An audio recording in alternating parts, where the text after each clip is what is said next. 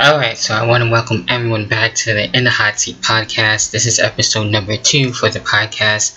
Doing this, of course, video style and as well audio style, of course, for the podcast, which you can find the In the Hot Seat podcast on as well with Anchor and Spotify, of course, right here on YouTube and others to come as well. So this week, of course, obviously doing it solo style. I am looking at actually reviewing for last night's, that's right, NXT TakeOver in Your House, and it's been forever since they actually had it in your house, and I'm hoping there will be actually a lot more out of this now. So for the NXT TakeOvers that aren't named, maybe they can be named in your house, and we'll see where that goes. So anyway, gonna get right down into it, obviously, of course, with what happened with the matches and what my thoughts were and everything else, and my thoughts overall as a whole. So as always, have the tablet with me, and with the first match that we did have for NXT TakeOver, where we had the 6-woman tag team match, and in this it featured Mia Yim, Shotzi Blackheart, and Tegan Nox, and on the other side we had Candice LeRae, Dakota Kai, and of course Raquel Gonzalez. And this one was an interesting way to start things off, and to see a lot of elements going into this and everything. Of course, Dakota Kai and Raquel dealing with Tegan Nox and everything, so they had their moments and stuff. Of course, with Candice LeRae getting into the mix and everything, and Shotzi Blackheart has been doing some really cool stuff. I'm happy she's involved in storylines more. Of course, Mia Yim and Candice having their thing as well, and basically fighting forever, which we've seen that, and Team Mia Yim actually getting the win, and that's really cool. I'm happy for that, and can't really go wrong with that. So I want to see what's going to be happening next. I'm sure we'll probably see a singles match between Mia Yim and Candice LeRae officially, since I know they're able to have them technically on NXT. Ended up being a mixed tag, but that is what it is there. And in the next match, basically a first time ever Finn Balor and as well Damian Priest on this one, and this one was pretty interesting how it led up to it, where Damian Priest basically took out Finn Balor, and not really wanting to be bothered with him, but Finn Balor coming back and actually basically dealing with the challenge and everything, and these two going back and forth and everything with interesting spots, especially with the steel steps and stuff like that. So Damian Priest did come close, but Finn Balor was able to stand tall and be on top on that. So maybe we'll see a few coming out of this, definitely for sure. So we'll see where it's gonna actually lead into. But heel Finn Balor, definitely, I've been really into it and been really enjoying that for sure.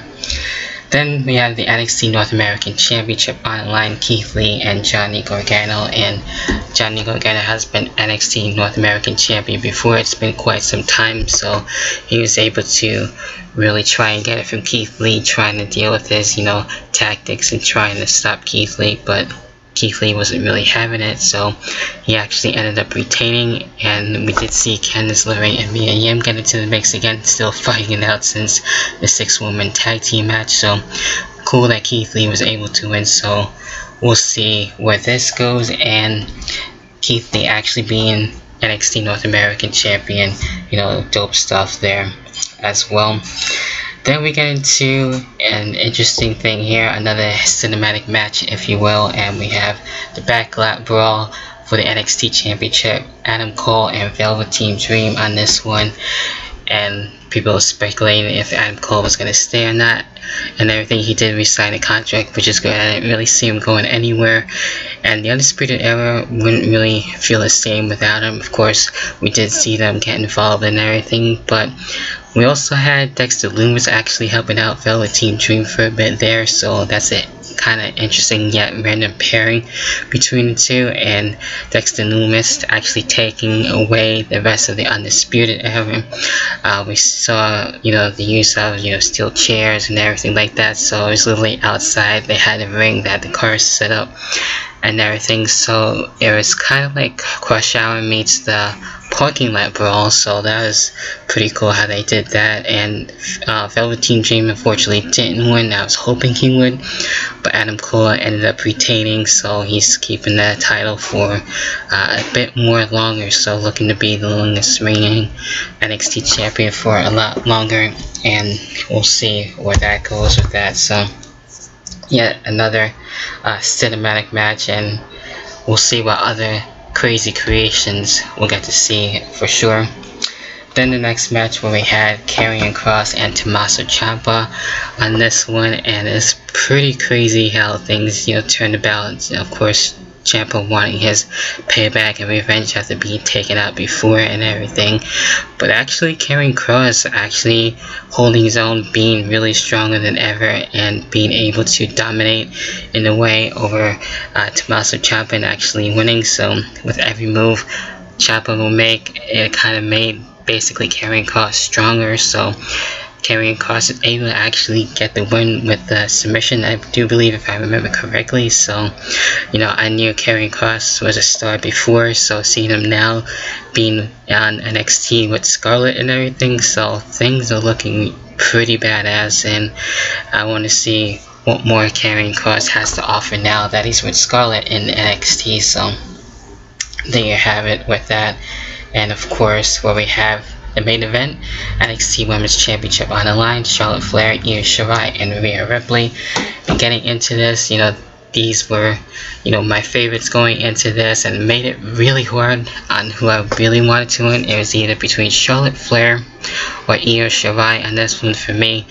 But either way, I would have still came out a winner because I like all three of these women, and they really did their all here, especially Charlotte Flair and Rhea Ripley going at it, continuing things. Io Shirai being the genius of the sky, being able to fly and everything, and especially from the top of the house, which is really cool. So I like how the house was used, and we had that in your house, actual house stage, so that was really dope to see.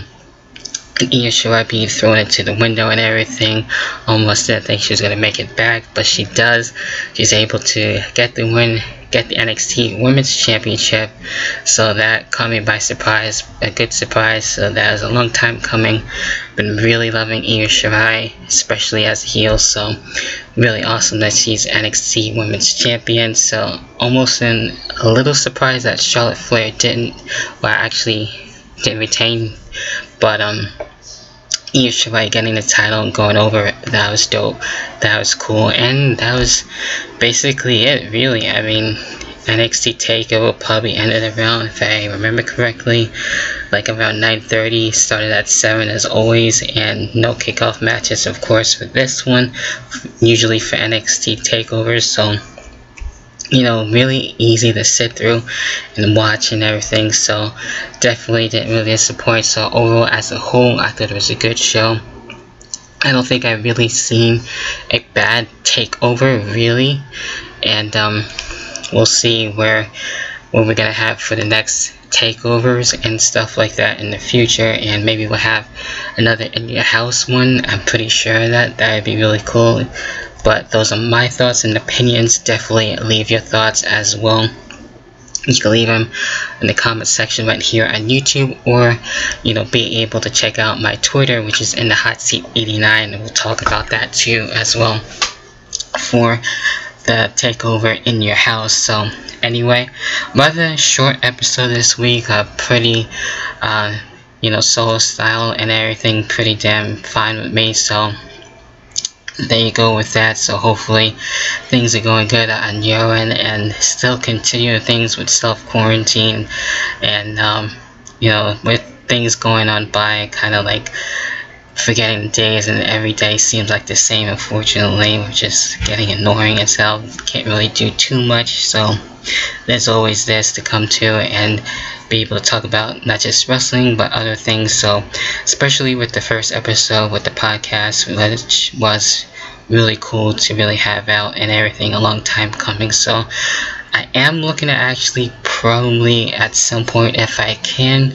maybe make a website, maybe have some merchandise, because I have a lot of really good ideas, especially for t-shirts and stuff. If I could get good at that, then we'll see what happens with that. And try out other stuff and everything.